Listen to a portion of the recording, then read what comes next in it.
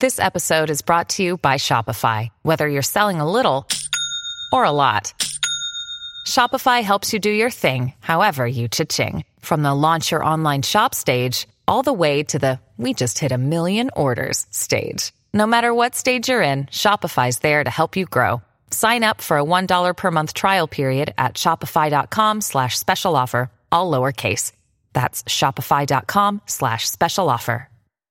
Hello, everybody. This is Marshall Poe. I'm the editor of the New Books Network. NBN listeners like to read books and buy them. So we thought we'd tell you that right now, our friends at Princeton University Press are having a remarkable site-wide sale. You can get 50% off books, including ebooks and audiobooks, with the code 50, F-I-F-T-Y, at checkout until May 31. You can save some real money on Princeton University Press books. I encourage you to go there and check it out.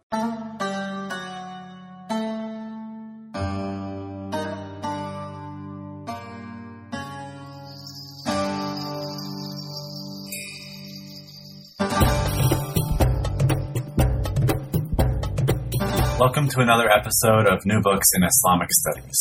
I'm your host, Elliot Bazzano. For every program, we choose a new and exciting book and chat with the author.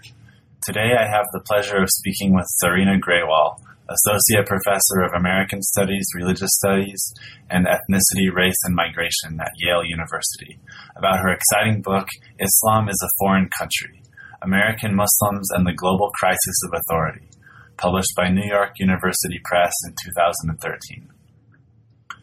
Grewal's monograph, Islam is a Foreign Country, seamlessly interweaves ethnographic research with an in-depth historical perspective in order to yield an unparalleled account of American Muslims and their intellectual and spiritual journeys. Where does knowledge come from? Where does Islam come from? Can Americans find it in California, or must they travel to Egypt or Syria? How does skin color, religious conversion, and national origin play into these queries? In order to answer these questions and many more, Grewal guides the reader through a complex history of Islam in the United States, including key institutions, important figures, and critical events, while also recounting her ethnographic research from Cairo, Damascus, and Amman. Grewal follows the stories of American youth as they travel overseas in search of something they believed could not be found domestically. Yet at the same time, these students seek to return to the United States after acquiring what they set out to find. How their idiosyncratic American identities and concerns play out in their respective locales offers a frame in which Grewal explores her larger questions surrounding authority, identity, and religious truth. The monograph is an example of scholarly rigor, while simultaneously welcomes non-specialists to explore the challenges she puts so eloquently into words. Islam is a Foreign Country is thoroughly digestible, and although with big ideas often come big words, Grewal's prose proves inviting and absorbing, making it an absolute pleasure to read and a conversation starter for any number of audiences. I hope you enjoy the interview. Without further ado, here's my conversation with Zareena Grewal. So good morning, Zareena. Thank you for joining us this morning. Morning. Before we get started with talking about the book, would you be able to tell us a little bit about your educational background, some influential scholars, and how you got interested in writing your book? Absolutely, yes. So I started off, I grew up in the greater Detroit area in Michigan. And, I came from really a kind of working middle class family, in a place where, some people went to college and some people didn't. And I, came very close to not going to college at all myself. But in the end, I did actually go to a small commuter college, University of Michigan, Dearborn. And I happened to be in a sort of, humanities program that was like an honors program. And so in the course of, I was the kind of undergraduate that changed my major every semester. And I happened to take an anthropology course. I thought I was going to be a math major, but then I took an anthropology course, and there was an anthropologist there who really urged me to transfer and to go to the University of Michigan and to pursue, graduate school maybe in the future, and to think about, academia as a possible future for myself, I wasn't really convinced or that interested, but I did actually transfer to the University of Michigan. And that was really a critical decision for me, because when I got to the University of Michigan, which is an enormous university with a lot of students, I happened to come across two mentors that would be my mentors not only as an undergraduate but also as a graduate student. And like me, they were both first-generation college students. The first was an anthropologist by the name of Ruth Behar, who was a Cuban-American anthropologist and who really, at the time, had just sort of made a name. She was an established anthropologist and very, very well respected in the field, but she just sort of made a real kind of splash at the time with kind of leading the charge in terms of self-reflexive anthropology, in terms of thinking about narrative ethnography, how to write ethnography in a kind of humanistic way, and a way that also accounted for one's own positionality. And so that really influenced me, and she really urged me to go into graduate school. And then the other professor that I, developed a close relationship with as an undergraduate was Sherman Jackson in Islamic Studies. He also really, he's actually the person who really insisted that I absolutely had to go to graduate school. And he really wanted me to go into American Studies and not Islamic Studies for a number of reasons.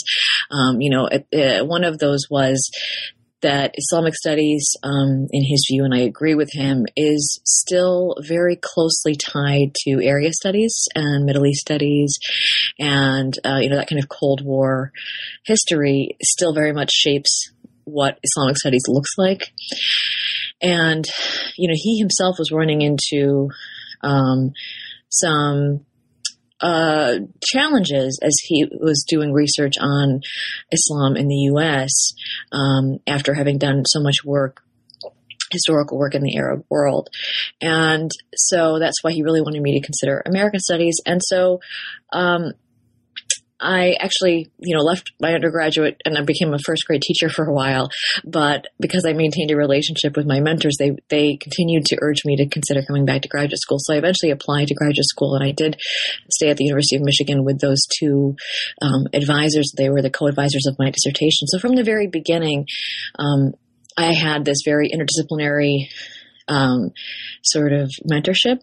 And the program that I decided to settle on, although I started off in American Studies at Michigan, I then transferred. There was some changes happening within the program at American Studies at Michigan at that time. And I actually ended up transferring into another interdisciplinary program at the University of Michigan called the Interdisciplinary Program of Anthropology and History. And that was really a very exciting intellectual community.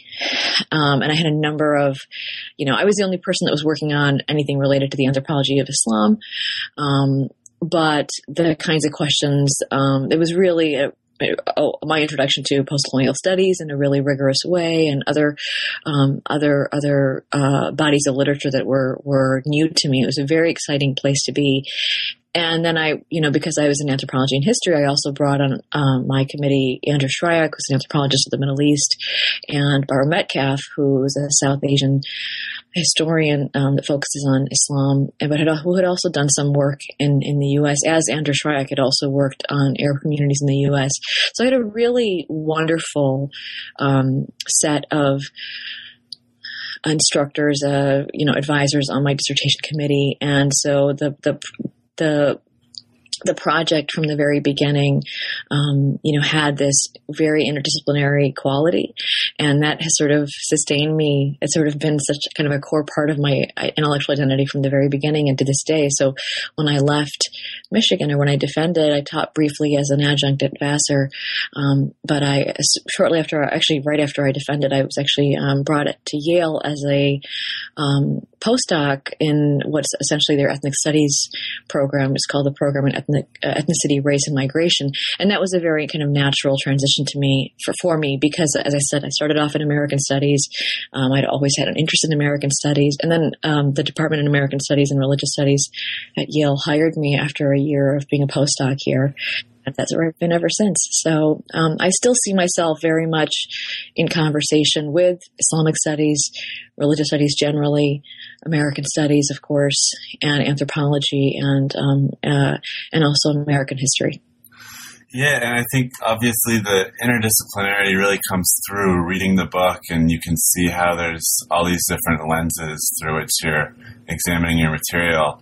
And that, and a combination of other things I just want to say, it makes the book so readable and just fascinating on multiple levels, and it's written in a lucid manner, and I'm really excited to assign it to undergrads and think that it would be very accessible. That's very, thank you very much. And I'll be interested in hearing your thoughts about how undergrads might receive the book towards the end of our conversation. But from the very first thing that you see when you encounter the book is the title page, Islam is a Foreign Country. And I think that title is just bound to get all sorts of thoughts going on in people's heads. So could you tell us, what's the story behind that title? Was it something you had thought about from the get-go, or did it evolve? What does that title even mean?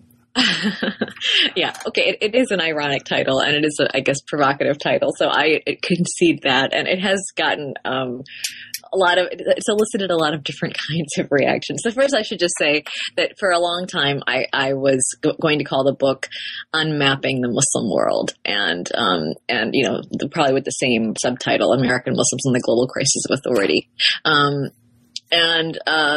Ultimately my press, they convinced me, which I think they were right, that unmapping was not a word that translated, and it sounded very academic. And, I think they were right about that. What I was trying to get at is that, or the other kind of alternate was, where in the world is the Muslim world? The idea that the book, of course, is trying to deconstruct that idea of there being a Muslim world that's a real place where you can go to, a place where presumably Islam really belongs. And so Islam is a Foreign Country is, of course, a play on L.P. Hartley's famous opening line of the novel, the past is a foreign country. That's a very,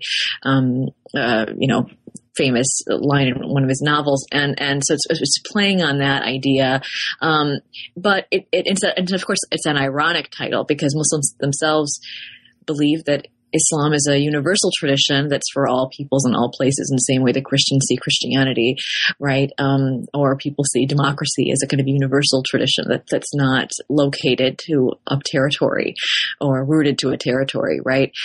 But what I was kind of interested in, and what part of the story of the book is the way in which that moral geography, as I call it, of the Muslim world as a place and an idea, is also something that Muslims in the U.S. themselves have also internalized. And it's that tension between the desire for a universal expression of Islam, the desire to kind of capture the universality of Islam, and then this very real reality of Islam being constructed continuously as foreign. In fact, I don't think there's a religious tradition that is considered more foreign to Americanness today than Islam is. Mm-hmm. And so the book talks about Muslim world with a capital M and a capital W, and Muslim world lowercase. And the first is, of course, trying to talk about that idea of, the kind of dominant imaginary in the U.S., the dominant kind of American imagination about this place, this distant, culturally foreign place that's like the opposite of America, which is, the Muslim world. And, presumably contiguous and all of that.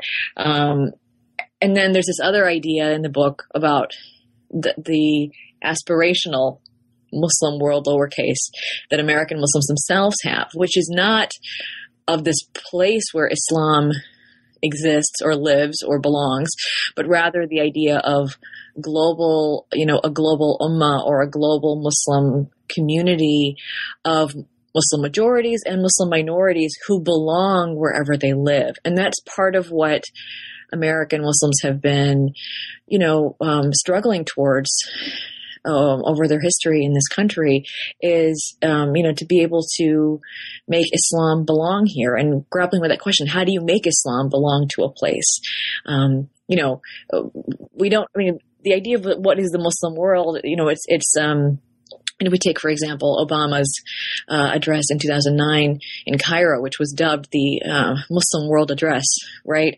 So it's interesting because in the way that was talked about, and there's all kinds of questions about where the speech would be, and he sort of in that moment kind of constructs Cairo as the capital of the Muslim world. So the Muslim world is both some place that he went to, but it's also an audience of 1 billion plus people that I guess he's addressing, and so that's a really interesting concept to me, right? And I guess I wanted to explore the idea of, what if we could think of what would that mean? And I don't mean that in the sense of, I don't know, Sharia creep or something that like, what if Muslims took over America? I just mean that in the sense of, can Islam be an American religion? Can we think of Islam as belonging to the U.S.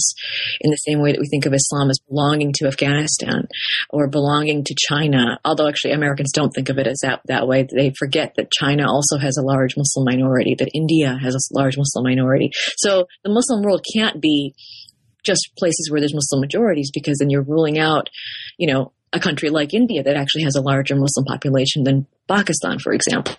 But so in other words, it's to show the really constructed and inconsistent kind of definition of what counts as the Muslim world at any given moment for Americans. And that's changed over time. Right. And so thinking about Americans in particular, which is who you sort of focus on in the book in a particular way, although, of course, you're exploring different parts of the world as well.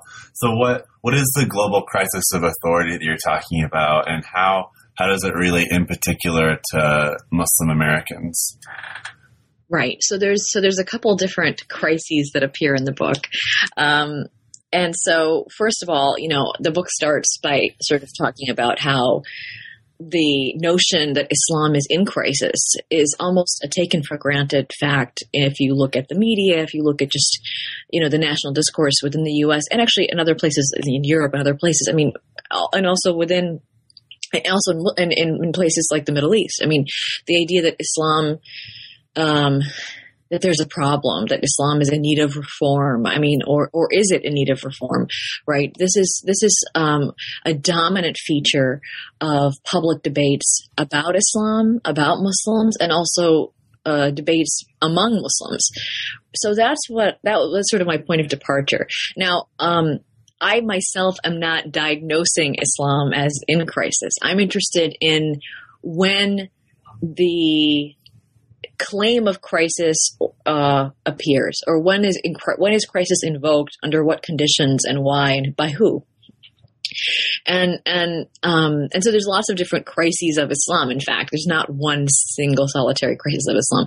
So usually when in the U.S., when people are talking about the crisis of Islam, what they're really talking about is terrorism, or the condition of Muslim women, or something like that. These elements or these issues that are sort of taken as evidence of Islam's failure to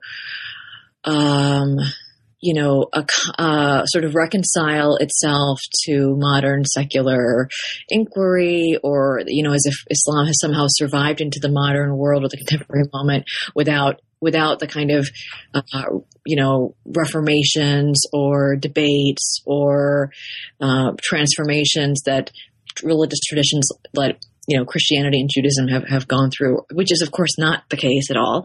But that's the way it's talked about, that somehow Islam got away with it. Somehow Islam just slipped into modernity without having to accommodate modernity. So that's the sort of dominant discourse around the crisis of Islam.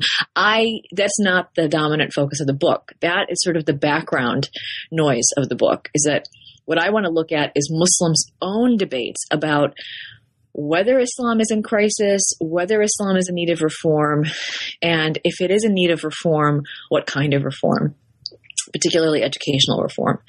And so that's what I'm really interested in, is those debates about the crisis of of Islam, and specifically the crisis of authority. So the debates for Muslims are not the same as they are in the dominant discourse in the U.S. So for American Muslims and also Muslims abroad, the primary debate is about authority, who speaks for Islam, what's the criteria by which we determine who an authority is, what do we consider Islamic knowledge, what's the criteria by which we understand the transmission of Islamic knowledge.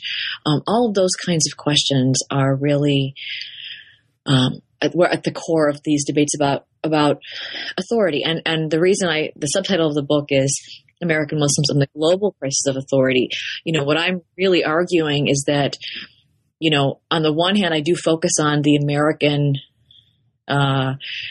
context of American Muslims, like the U.S. mosque context, more or less, of how these debates are playing out. But these debates are not American debates. They're debates. They're debates that are happening in Egypt, in Pakistan, in Afghanistan, and in Iran, in Indonesia, in South Africa. All over the world. And so that's why an American Muslim can get up, go overseas, encounter somebody in another country, and they're having the same conversation, essentially, even though the context may be different, but the big questions are shared around the world. And that's really what I wanted to capture.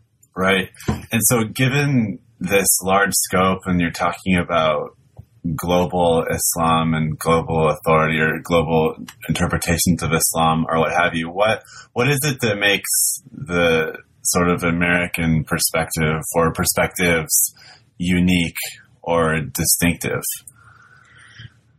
That's a good question. So the argument that I make in the book is that the debates around religious authority for American Muslims and the kind of religious imagination of American Muslims is so closely linked to a story about race in America, that you can't really talk about one without talking about the other.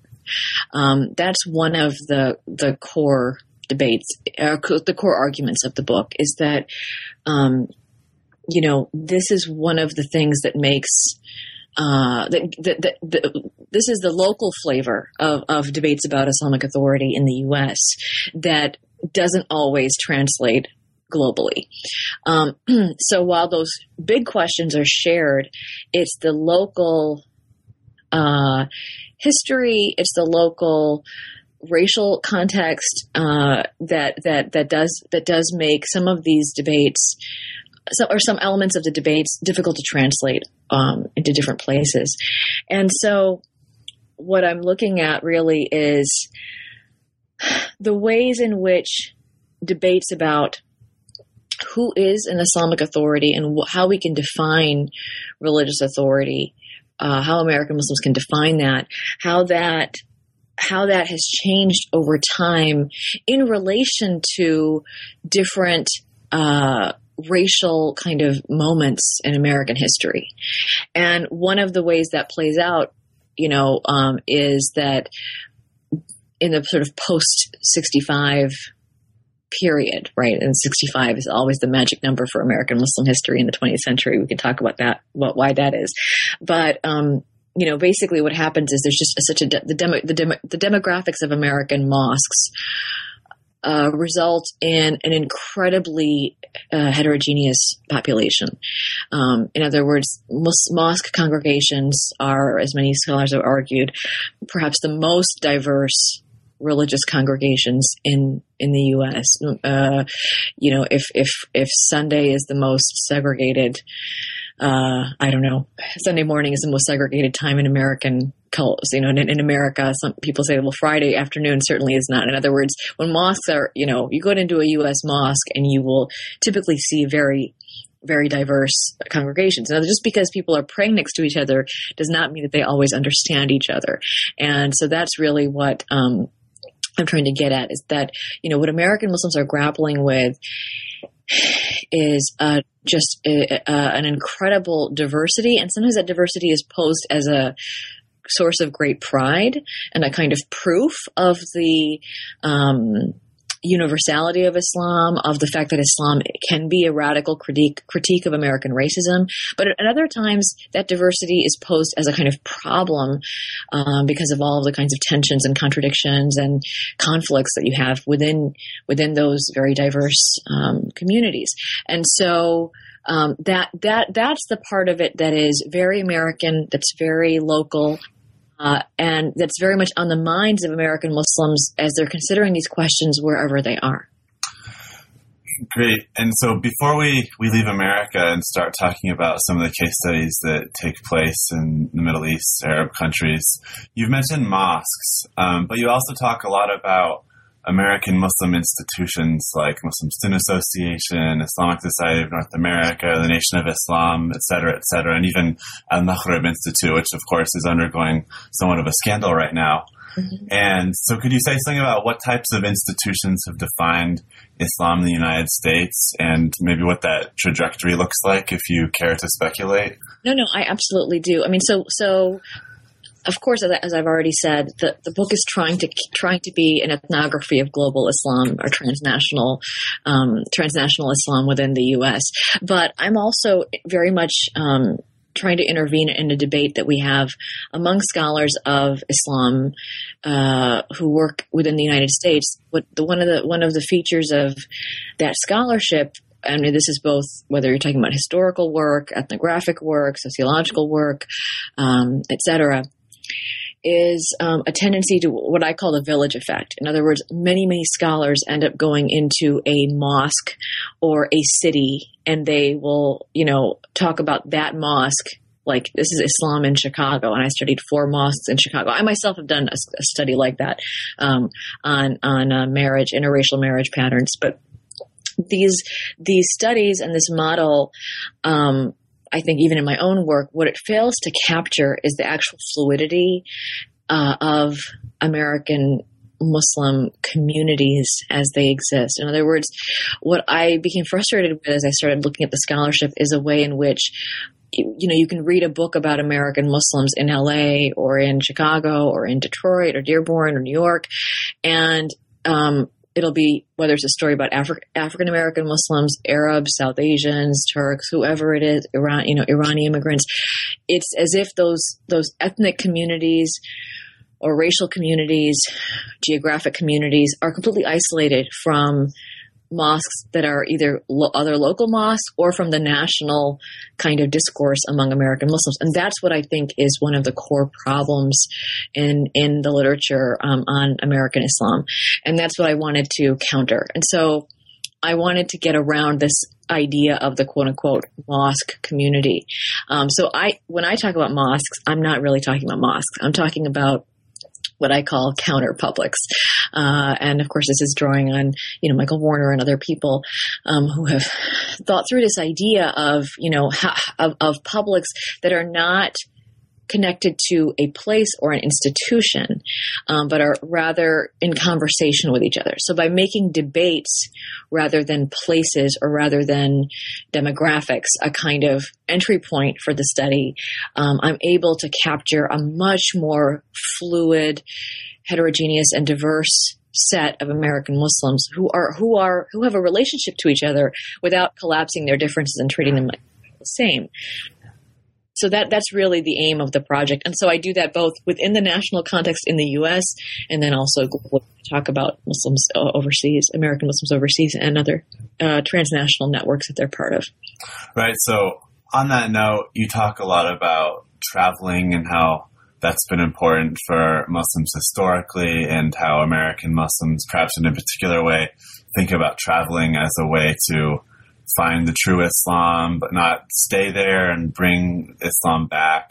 And you have a quote from page 63 that I'd be interested to hear your thoughts about. You say, although travel is often assumed to broaden one's horizons, the act of travel can also narrow one's horizons. So could you say something about that in relationship to traveling abroad as a means of defining American Islam? Yeah. So so one kind of early reaction to the book was, okay, so this is a book in part about American Muslims who are participating in a religious ritual, which is in Arabic referred to as the rahla, right? Or the idea of traveling for religious knowledge, which is something that Muslims have been doing, from the beginning of the foundation of Islam. And so someone said, okay, so, you talk about American Muslims who go to Damascus. Well, people used to come to Damascus from Timbuktu and from, Karachi or other places. And now they come from San Diego. Is that the point of the book? The answer is no, that's not the point of the book. I mean, if that was the point of the book, I wouldn't have a very long book. What I'm trying to argue is that, yes, of course, these American Muslims are participating in something that, Muslims all over the world have participated in from the beginning, which is studying Islam and traveling to study their religion. And they're, religious seekers in the kind of a larger sense of that word that actually goes across many different religious traditions, that phenomenon. What I'm trying to capture is, the argument that I'm making is essentially that the religious imagination of American Muslims is profoundly geographic, and that places outside of the U.S., and that they're not always the same places, but Islamic places outside of the U.S. have always been a very important part of the ways in which American Muslims negotiate these core questions around authority and around belonging, and the kind of this question about the universality of Islam and the possibility and impossibility of Islam being an American religion. And so when I say, the quote that you read, what I'm trying to get at there is that, when we look at American Muslim seekers or student travelers, as I call them, going abroad for Islamic study, of course, we have to understand them in the context of Muslim religious seekers, but we also have to understand them in the context of a long history and genealogy of Western travel to exotic places. And sometimes that, those travels result in, relationships, political alliances, religious alliances, but they can also, result in disaffection and disgust and parochialness. I mean, it's not, I'm trying to argue against a kind of cosmopolitan ideal that simply travel in and of itself makes the world smaller and better. It doesn't necessarily, and we all know that. That's not to debunk what they're doing as not like legitimate or something like that. It's simply to say that,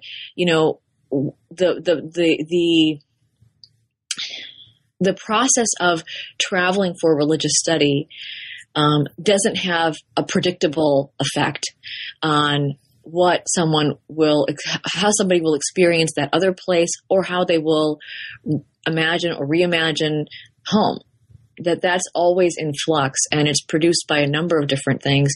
For example, just to kind of give a more concrete example, for a lot of, let's say, like white American student travelers that I encountered, they're imagining going to these places, these Muslim places, and meeting all these Muslims and being in a kind of religious communion with other Muslims. And they get to Jordan or they get to wherever, and they discover everybody sees me as a white guy, as an American, and I'm constantly being asked about what I think about the war on terror. And so they in other words, they're not being received in the way that they expected to be received. And that, can be a source of tension. Or they can get there and, one person in the book talks about, I didn't realize I had converted to a third world religion, is what he calls it. Right. I remember that part. It made me, it stood out. Yeah. So, he sort of had studied books and had this kind of, certain vision of what he thought he was converting to. And, he didn't really have much knowledge about the Muslim country, Jordan, that he was about to travel to, and then he later goes to Syria. He didn't have much of an understanding of those places, and so when he gets there, he was sort of surprised. This isn't what I've been reading about theology and other kinds of things about Islam, but I hadn't really read anything about Jordanian politics or Syrian politics, and this is all a big surprise that you've got this, these places are post-colonial places that are, quote unquote, third world places. That's what he's sort of a surprise to experience. And so in some ways, by going overseas, he actually starts feeling more American and more out of place, as opposed to feeling like this deep, communion or sense of coming home to Jordan. I mean, that's part of what, although I think that was a sort of expectation that he had. He said, oh, well, now that I'm Muslim and I'm frustrated living in America as a Muslim, as a religious minority, being a minority for the first time as a white man, when I go to Jordan, I'll suddenly feel more comfortable because I'll be part of the majority, except not really. Now, that's not to say that he doesn't also later develop deeper relationships and attachments to these places and to people that he encounters. He does. But it's that complexity that I'm trying to capture, which is that, it's not, we can't look at this travel as simply a Muslim phenomenon. It's also an American phenomenon. It's also a racial phenomenon. It's also a gendered, activity. There's many levels at which we have to understand what actually makes these encounters possible, and what makes them legible from the point of view of the people that are engaging in these encounters.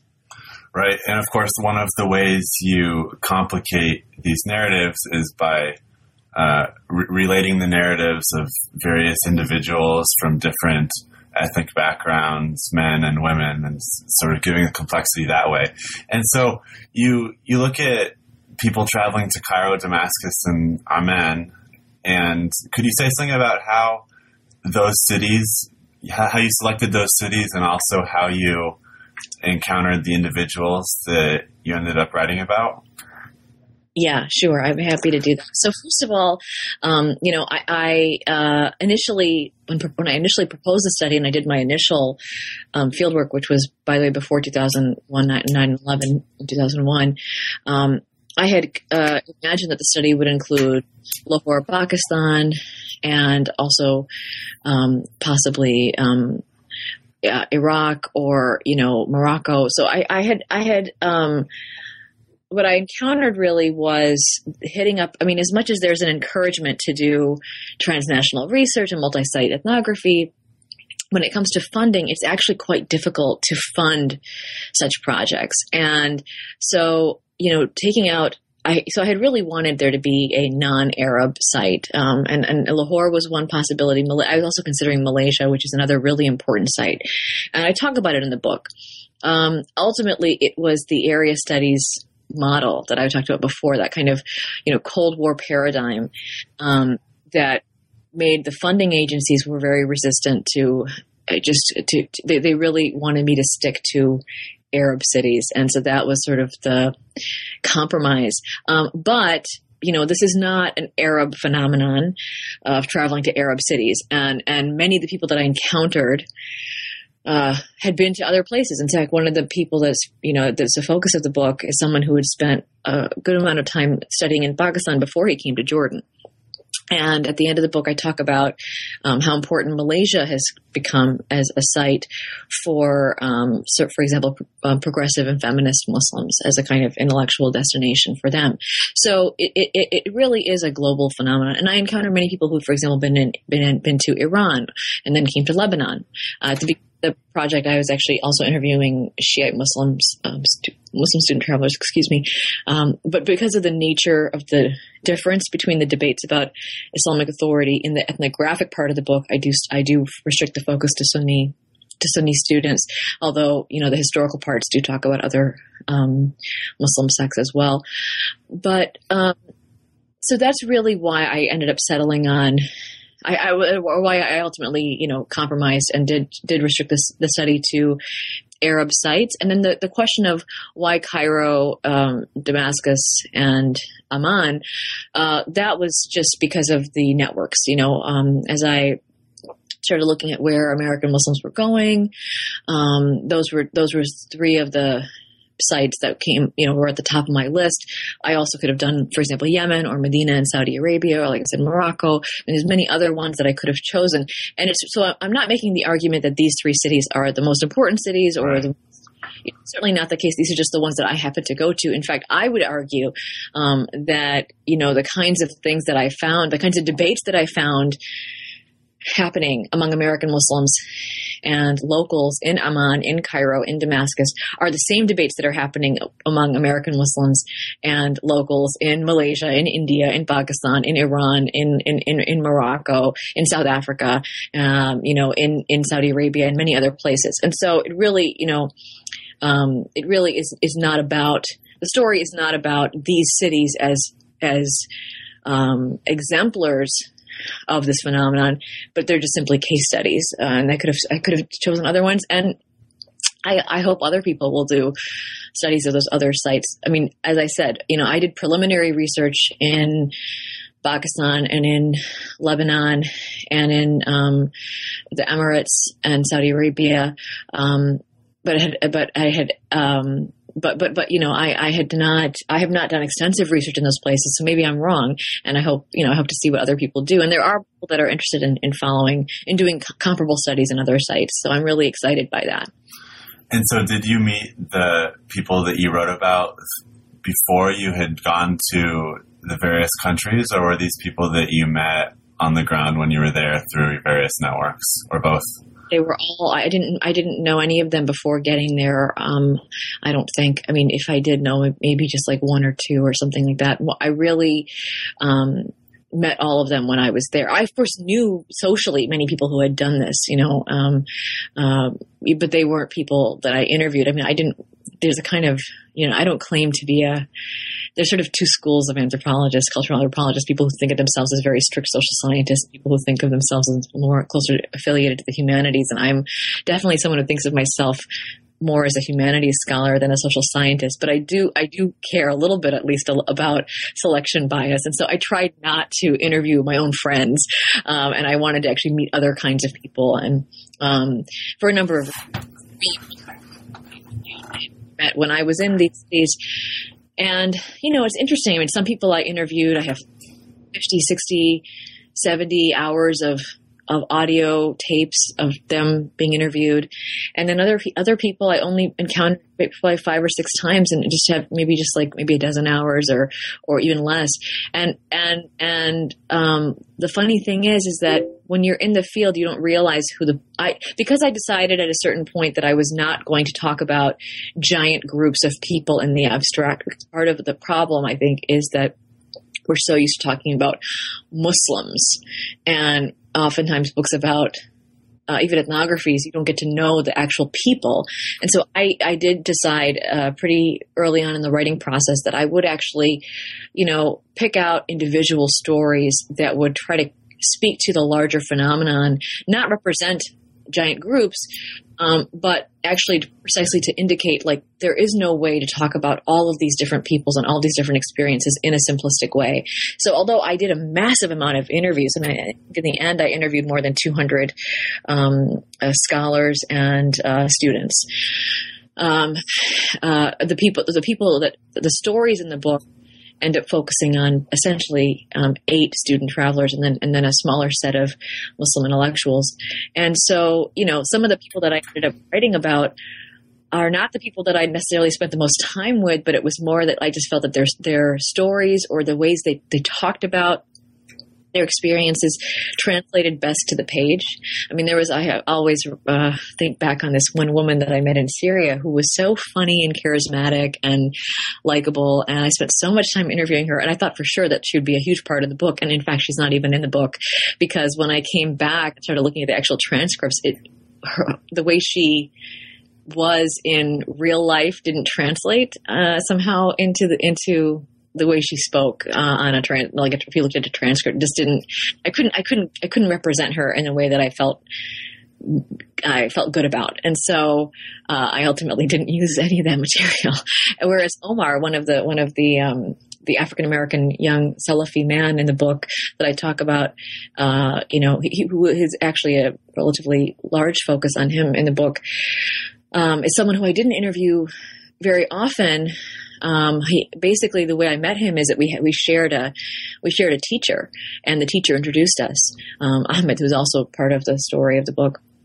But his interviews, his stories translated to me in a way on the page in a way that others didn't. So when he described, for example, the books at the side of his bed, Malcolm X's autobiography, Arabic dictionary, and the Quran, right, that he kept on the side of his bed. I mean, to me, that image just captured so much of what I was trying to get at, that I, had to put him in the book. So if we can pick up with Malcolm X, this relates to something else I wanted to ask you about. And you can see this through the different individuals you select as part of your ethnographic details. They come from very different backgrounds. There's white converts and black non-converts and people that come from Arab backgrounds. And one of the striking things in the book, of course, is that you talk a lot about race and how that affects people's perceptions of Islam and perceptions of authority. So could you say something about different American authority figures and how their ethnic or racial identities has affected their abilities to have authority? And so three contrasting figures that come to mind that you talk about are Hamza Yusuf, Malcolm X, and Ismail al-Faruqi. But feel free to talk about any other ones that stand out as well. Yeah. So part of what the book is a historical ethnography. So half the book is a kind of religious and intellectual history of Islam in the United States in the 20th century, and the second half of the book is an ethnography. But they're also overlapping and feeding into each other. And so, in that intellectual history, what I'm trying to do is pick out figures that I think represent really important and influential intellectual trends and really shaping in Islam in the U.S. and who really profoundly shape the religious imagination of American Muslims. And so, people might be surprised. I mean, a lot of people, for example, I think in my dissertation, I don't think I kept it in the book, but I was for a while referring to this whole phenomenon in the 90s and beyond of so many American Muslims going overseas to study Islam and participate in the Rihla as quote unquote the Hamza Yusuf effect. Hamza Yusuf is a white American scholar based in the Bay Area in California, who went overseas and spent many years overseas studying Islam and came back and really became an incredibly influential preacher. I think everyone will know Malcolm X. Ismail Faruqi is another Palestinian Arab American revivalist who really was one of the leaders of a number of important American Muslim institutions, such as the Muslim Students Association and college campuses, but also an umbrella institution called the Islamic Society of North America. And so, these are three men who have really powerful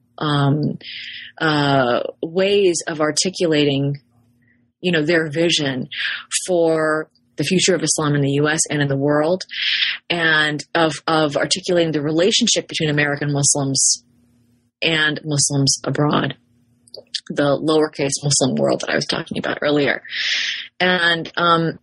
And their projects are not all the same. I mean, there are really interesting and I think important similarities between someone like Hamza Yusuf and Malcolm X.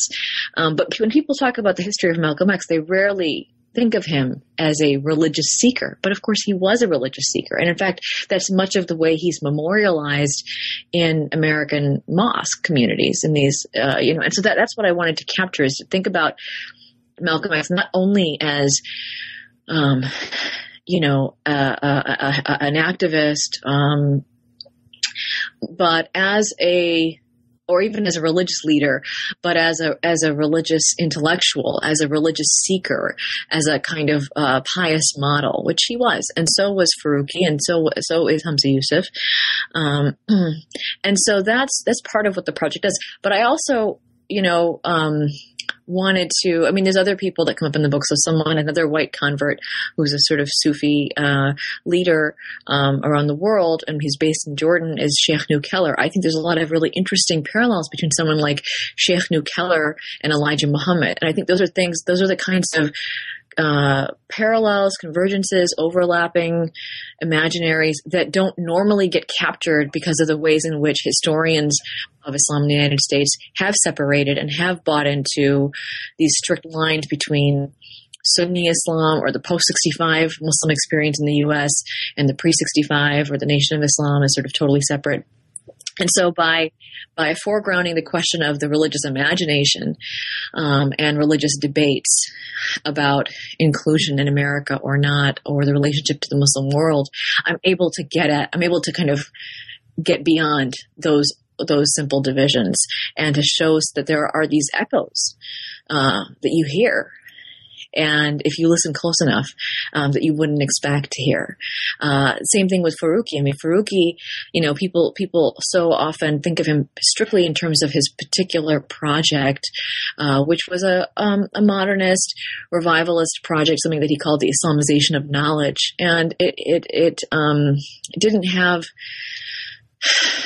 By the 90s, someone like Hamza Yusuf's project became much more pervasive and powerful kind of way of imagining Islamic education and the relationship to the Muslim world than what Foroughi had posited earlier. In fact, in many ways, Hamza Yusuf's vision is a kind of corrective and response to Foroughi, as I see it.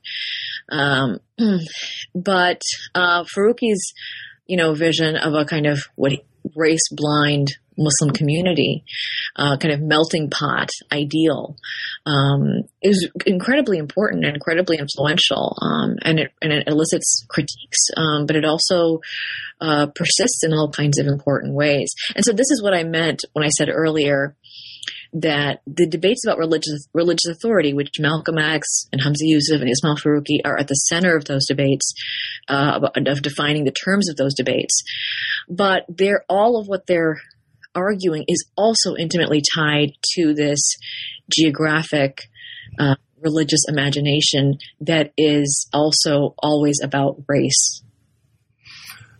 Right. And so in addition to race, something you look at particularly as well, and this is reflected in the individuals that you look at, is looking at gender. So could you say something about how that relates to race and how it informs the types of narratives that you looked at? Absolutely, yeah. So I mean, one of the ethnographic chapters is devoted, for example, to the special challenges of American Muslim women student travelers who want to claim a kind of religious authority by getting this knowledge, which in theory. That's the idea, is that religious authority is a function of religious expertise, or religious, of accumulating a certain body of religious knowledge. That's how one becomes an authority. It's not restricted by gender in theory to become a religious scholar, an alim or alima. However, the reality, of course, is that there are all kinds of gender biases and ways in which Muslim women are restricted. Now, typically people imagine this in terms of like the Taliban and Malala, like women aren't allowed to get an education. That's not what I found at all. I think that kind of extreme example of preventing Muslim women from getting access to education, or the Boko Haram in Nigeria, these are very extreme, radical, and fringe movements. For most of the Muslim women that I encountered, both Americans and also locals in these places that I was looking at, getting an education is not difficult at all. It's just the highest levels of authority where they encounter real challenges to getting to asserting their authority. What one of them calls a glass ceiling. And frankly, I find it to be comparable to a place like, the academy in the U.S., where women continue to encounter, glass ceilings at the highest levels of, let's say, becoming deans or becoming presidents of universities or other kinds of things, or tenure, et cetera. But it's not hard, for example, to get. I mean, now we have, I think, more women in many graduate PhD programs than even men in the humanities, for example. And so the same thing is true, like at a place like Al-Azhar. There's actually many, many women studying at Al-Azhar University in Egypt. In Syria, one of the groups that I look at is the Ghawaisiyat faith movement, which is a women's pedagogical movement. About which at the time was thriving and vibrant intellectual community of women teachers and students, and it's also a global one. So, I mean, I also found the Qubaysiyat in Jordan. I interviewed them there as well, and of course in the U.S. and elsewhere. So certainly Muslim women have access to higher education, higher Islamic studies education, but when you start talking about the ability to assert their authority at the highest levels, that's where they are encountering problems. And so the case study that I look at the very end of the book around a figure, African-American Muslim woman who was a scholar and a feminist named Amna Wadud. And there was a whole debate around, in 2005, she led a mixed prayer gathering where she was the imam of a Friday service, and it was very controversial. And it's controversial from a ritual perspective for many Muslims. But part of what the controversy was around was in the racial interpretation of gender segregation in congregational prayer in Islam. So, what someone like Amina Wadud and others who sympathize with her or agree with her see is that by having women in the back of a mosque, it's comparable to the back of a bus, of a Jim Crow bus, right? And for much of the American public, they would also read it with that filter. For other Muslims, including other Muslim feminists, they see that racial analogy as an imposition, an inaccurate imposition, because their argument would be, well, there's no altars in a mosque. Being in the front is not better than being in the back. The being closest to God is when your forehead hits the ground in prostration. So, gender segregation is not like a bus, or is not, this is a kind of false equivalence that's being made and being forced upon us. Like the gender segregation in ritual prayer is being understood, in terms of the story of racial segregation in the U.S. is problematic.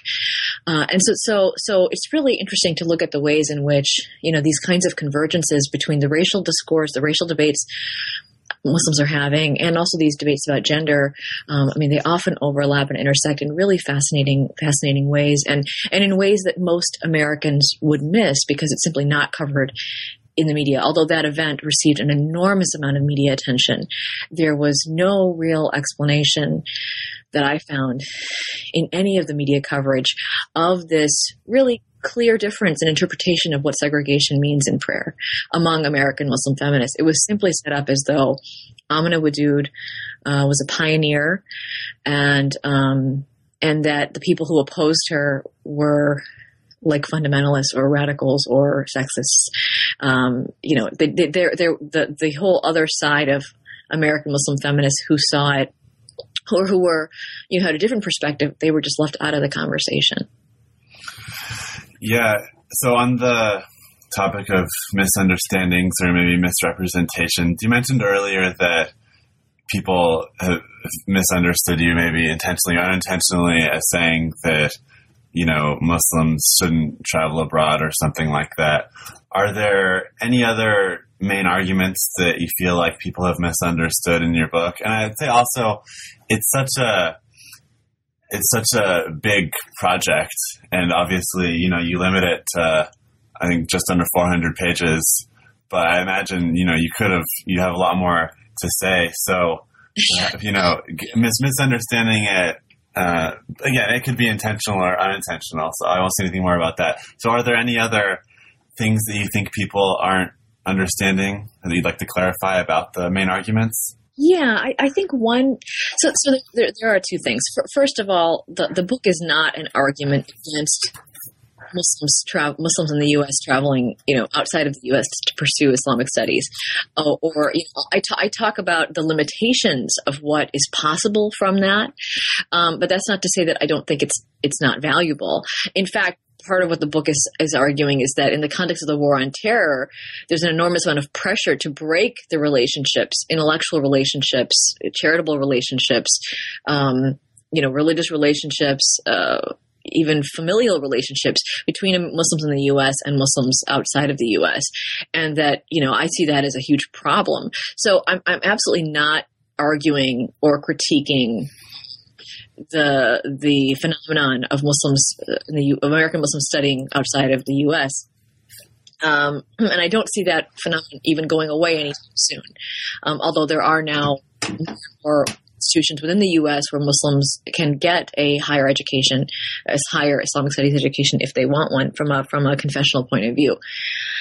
What I'm trying to argue really is that the ethnographic dimension of it is really trying to look at what's the misalignment of expectations of people who go overseas to study and the communities that send them, and what they expect to bring back when they come back, because they all do expect to come back, at least the people that I was looking at. So that's really the argument really is about the fragility of authority, the nature of different bodies of Islamic knowledge, and the dangers of disappointment. What is disappointment? What is a misalignment of expectations due to a religious community? That's really what I'm trying to get at there. In terms of one other issue that the book has only been out for a few months, so it's interesting to see the reception of the book, and a lot of the reception has been from lay audiences. But one of the things that has come up over and over again is that because I'm talking about public intellectuals, and I'm talking about what they said in 2002 or 2003 or 2007 or 2005, that might not be where that same intellectual is today. And so how do you how do you keep up with the present moment, which is always moving? My argument is not about my representation of this intellectual is a static one. Rather, I'm trying to capture what their, if I pick out a statement or I pick out a particular position of an intellectual in a particular moment, I'm trying to capture the impact of that public statement or that person's vision on the public discourse of American Muslims in that moment. It may evolve later. It's continuing to evolve. One of the biggest surprises for me at the end of the book is to see how profound the transformation has been. For example, a figure like Hamza Yusuf, or other intellectuals in the book, Tamara Gray, another intellectual in the book, talk about. These people, as I wrote about them in the book, their positions today might be very different, and that's a natural part of any intellectual's life, is that their thought evolves over time. That's fine. I'm not trying to claim. I never claim in the book that this is sort of the end of the story. In fact, the whole introduction is about how this is supposed to, how I see anthropology, how I see ethnography is, and this is an analogy I take from my mentor Ruth Behar, is the way that Jewish scholars, continuous commentaries on Jewish law, Muslim scholars have the same thing in Islamic law, right? So we're always adding another layer. And so it's an open-ended story. But I'm also not saying anything about the intentions of these people, or, and I personally, I was incredibly impressed by the sincerity and passion of all of the intellectuals that I encountered. Whether I disagreed with them or agreed with them is irrelevant to me from my point of view. It's really, I presume, I start from the presumption that these people have dedicated their lives to, their religious vision and to their sort of political projects out of sincerity. But that doesn't mean that I don't have, so in other words, the way I come at it is I want to look at, or my critique is of the impact of what their vision, what their message has had. It's certainly not, I don't know, I'm not trying to discern who the good and bad Muslim religious leaders are, which is one, I think, unfortunate reading of the book. Although certainly there are plenty of people in the book that I disagree with, and I make those disagreements explicit precisely so that readers of the book can appreciate that I'm also personally invested in all of these debates, and that I couldn't pretend not to be. These are the debates that I'm not just an object of academic study from. These are the debates that I grew up with from just growing up as a Muslim kid in Detroit. and they're debates that have been with me all my life. So I didn't discover them through anthropology. Anthropology just became a kind of mirror for me and a kind of tool for trying to think through questions that are intimately familiar to me and have been my whole life. Well, great. And if we can come back to because you mentioned lay audiences, so we can come back to this idea of using this book with undergraduates. I know it's only been out for a few months, but have you had an opportunity to use it in your classes or introduce your students to it and get their feedback?